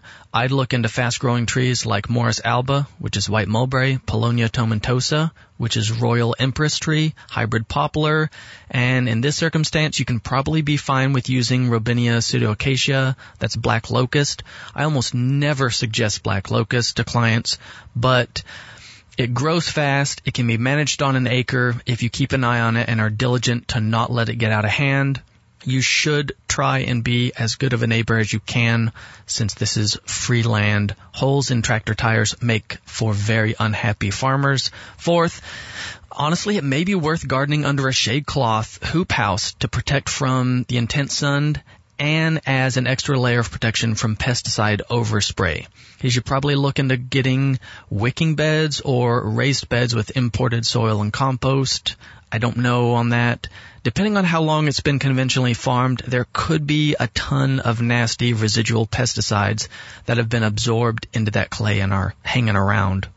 So, man, wood chips with fungal inoculant for your margins and added to the areas where water will be running onto the property would be good ideas to help mitigate the pesticide runoff. All right, I could probably go on for several hours, but Jack gave me a time limit, and looking at the email, it's either 57 minutes or 5 to 7 minutes, so I'll be good and assume I need to wrap it up. I hope this helps out, and I'm interested to hear what the other guys have to say on the question, too. All right, guys, I'm Nick Ferguson from HomegrownLiberty.com. I hope you have a wonderful weekend. Do good things. Okay, guys, I wanted to just play these together. Something happened to Ben Falk's recording. He did not record the whole thing. He starts out with talking about, of course, you need to grow food or something like that. So the front end of his got cut off. I'm going to go ahead and play what we have. I haven't heard it yet myself, but as I was putting the show together, I was like, wow, did I do that when I was moving stuff around the timeline? Went back to the original file and no. So there is some stuff missing here, but I still think we got some words of wisdom from Ben, and then we'll move on to Jeff. Of course, what you'll need to grow food and make the site really productive and healthy. Just be careful with where you get your biomass. I mean, wood chips are wood chips for the most part. If you have a lot of walnuts or something there that someone's chipping, which is unheard of around where I live, but it does happen in some other places. You know, you might want to choose a wood that's going to break down and not have chemicals in it like walnut does that discourage plant growth for a while.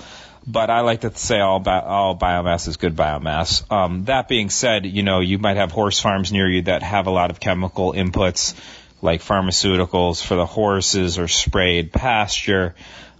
So try to make sure. Sometimes chemicals are bioaccumulated and concentrated in the composting process. So you want to make sure you're getting some stuff that's pretty clean, ideally.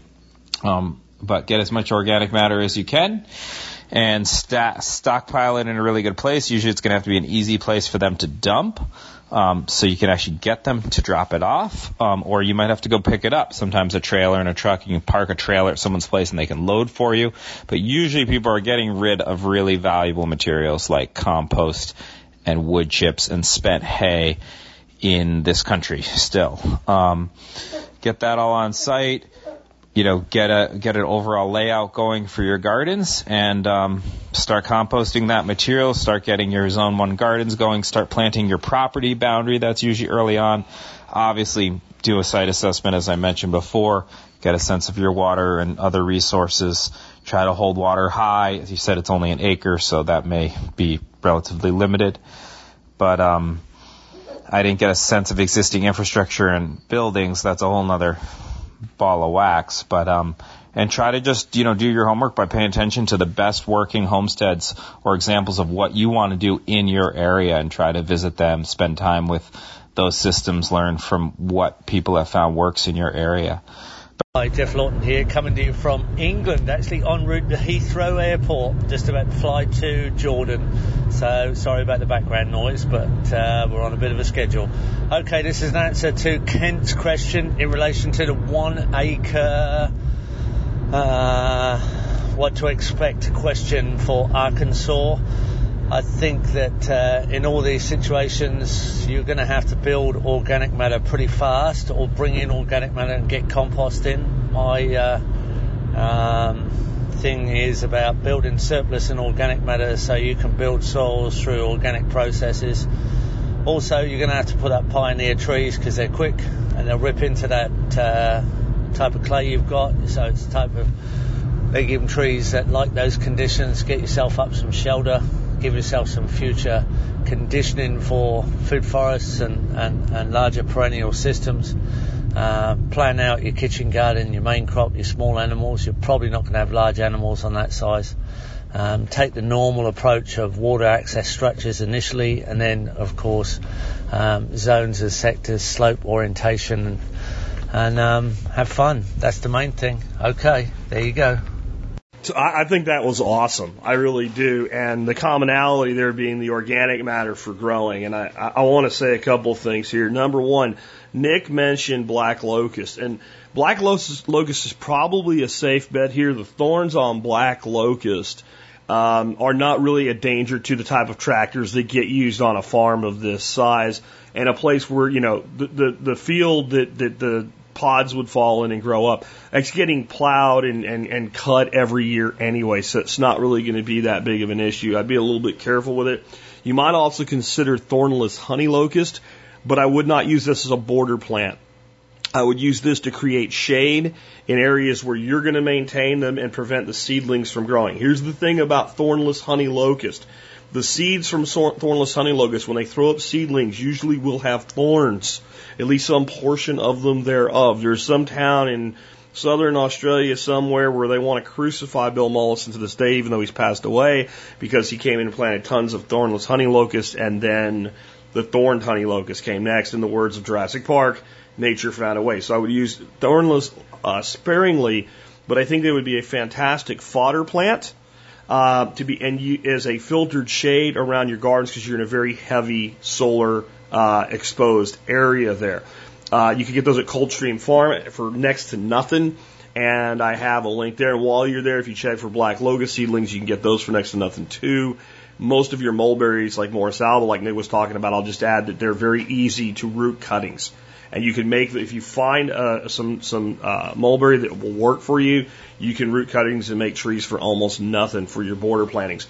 The border planting I would actually recommend as your number one border planting to help with spray and stuff would be autumn olive, but I can no longer find a source of seedlings. A lot of you have sent me things about Burnt Ridge and stuff like that. And yes, they have autumn olive, but you can't border plant even an acre very thickly with autumn olive when you're paying $10, $20 a plant.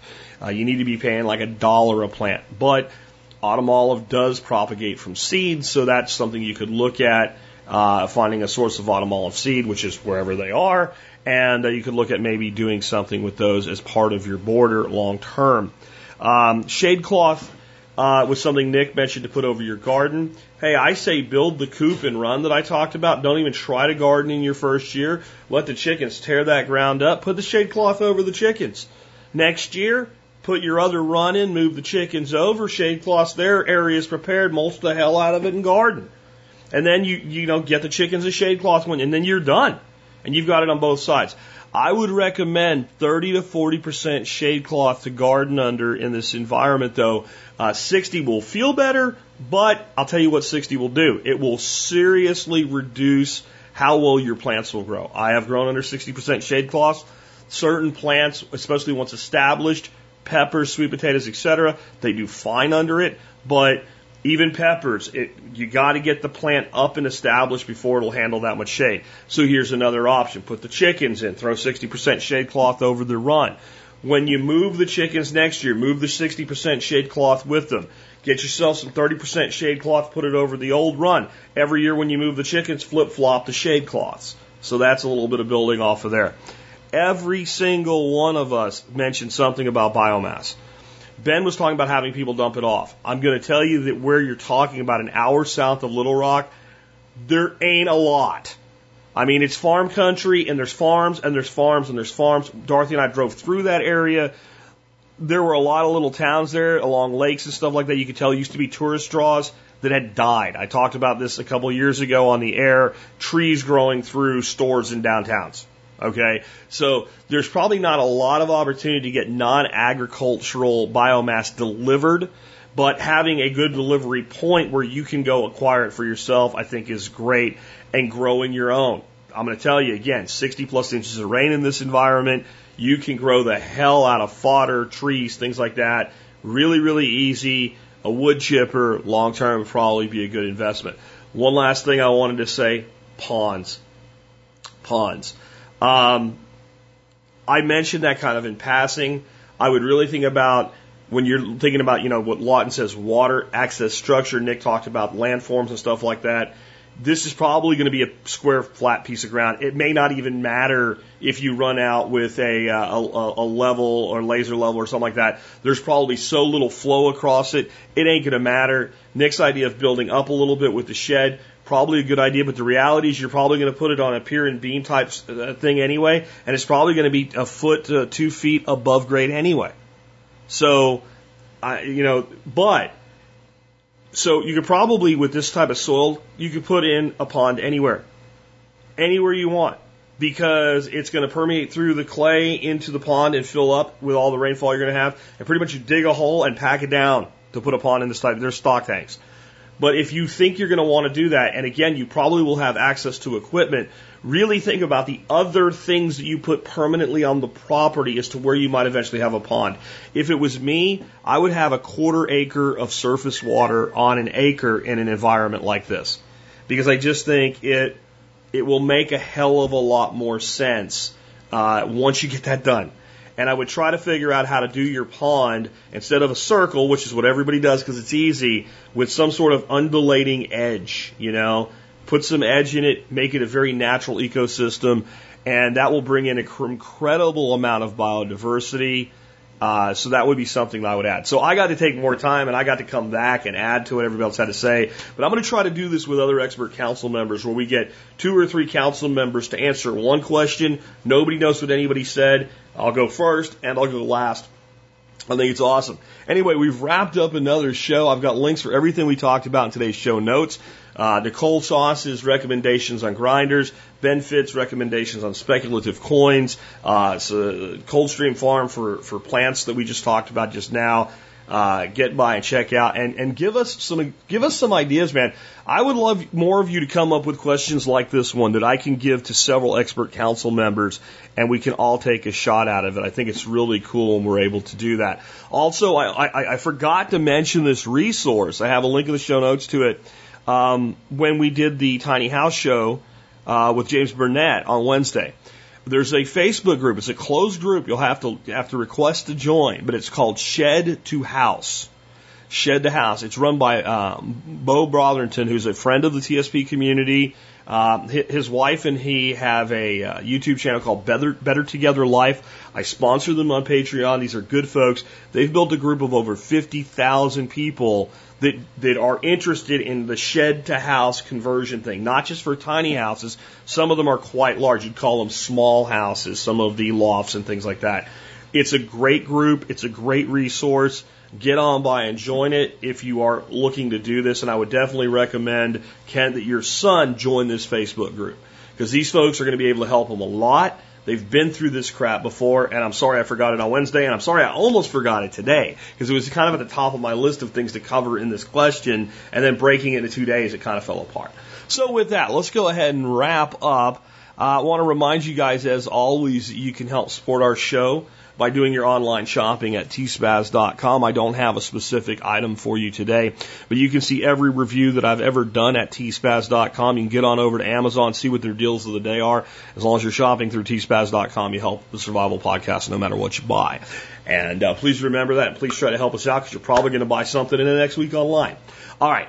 Also, you can also support us by joining the MSB. I'll be short on that and just say, hey, if you become a member of the site, you get a bunch of discounts. You'll get your money back because the discounts are that good, and you'll help support the show. And let's talk about our song of the day.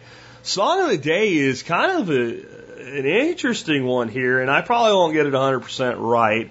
I ended up going to several different websites in addition to the resources that John Adam gave me to talk about this particular instance. So the song is "Bama Breeze" by Jimmy Buffett, and it is a really cool song. This song's about a real place, and it's not about a real place. You can see where it gets complicated already. So the Bama Breeze that this song ends up being about, when Jimmy Buffett started writing this song, it was just like a fictitious place.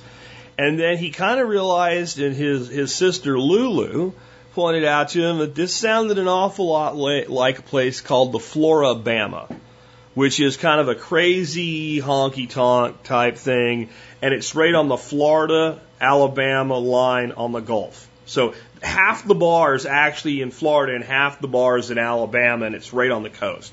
And all kinds of crazy crap goes on at this place. And the song was actually altered a little bit to fit the narrative, because he hung out in this place a lot when he was a young guy too. Things like Mick Jagger signing the bathroom stall in the ladies' room, like this really happened at this place. And the Flora-Bama is there. You can go there now, but it's the new Flora-Bama, not the old Flora-Bama, because the Flora-Bama was destroyed by Hurricane Ivan. Just wiped it out. So if you go watch the video that goes with this song, you'll see Jimmy on the beach and walking around, and you'll see this just destroyed bar, just wiped out. And the thing is, it's not the Flora-Bama. It's actually a different bar. It was the Fire Dog Saloon, I believe, in Bay St. Louis, Mississippi, which was destroyed by Hurricane Katrina and was never rebuilt. So they couldn't get the effect they were looking for in the video at the Flora-Bama because they fixed it. So they used the remnants of this other place that was never fixed to shoot the video. Additionally, this is cool stuff to me anyway, being a Buffett fan, Jimmy actually cut two versions of this song, and one where he had made some of these changes. And some of these changes included talking about the owner of the bar being Lulu. Well, Lulu is his sister. And she actually has a place, it's like a bar and restaurant called Lulu's, but it's not where the Flora-Bama is. But he changed it, putting her name in it, and when the song came out, the family didn't know. He didn't tell anybody which one they were actually going to use. So when it came out, it was like a big surprise for her. Then, since he had done that when they shot the video, the owner, bartender, head chick in charge of the bar where they show all the partying going on is actually his sister in the video. So it's cool. The other thing is, it is kind of sad. And when I watched the video and I looked at some of the comments, there were people that said, I have misty eyes from this, and if you don't understand why, you probably can understand why. I didn't, but I do now.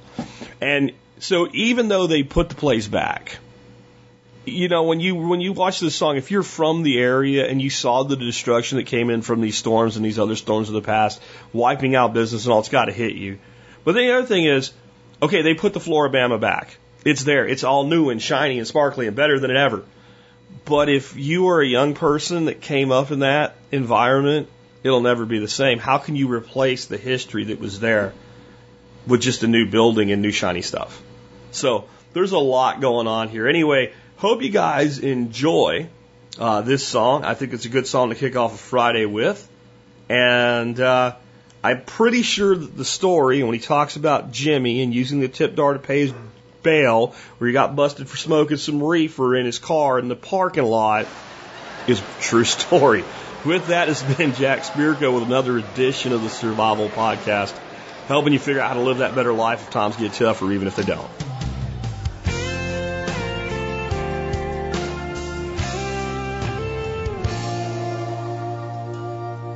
At the Bama Breeze, you can shoot some pool down there. You can act a fool down there. You can play it cool down there. At the Bama Breeze, you can drink some beer down there. Argue, laugh, and cheer down there. Pass another year down there. Jimmy got caught smoking a joint out behind the bar, sitting in his car and they took him to jail. The tip jar paid his bail. In 1984, Mick Jagger passed through town, bought the house around, signed his name on the wall in the ladies' bathroom stall.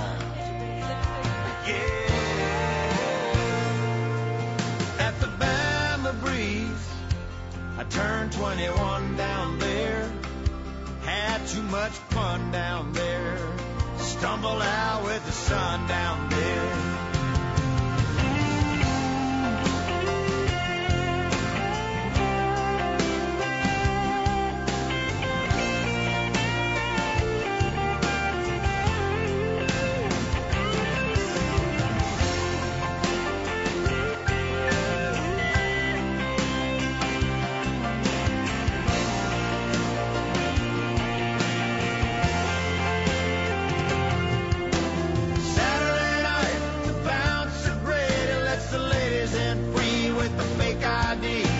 Short enough skirt, yeah, he figures what the hell could it hurt?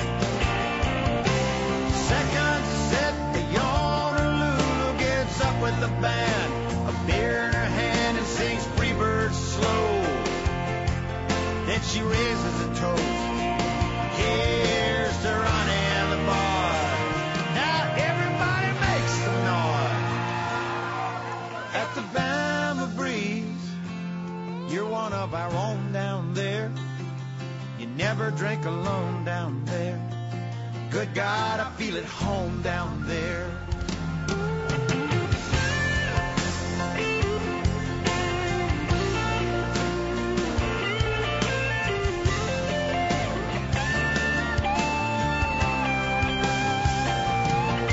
At the Bama Breeze, you're one of our own down there. Never drink alone down there. Good God, I feel at home.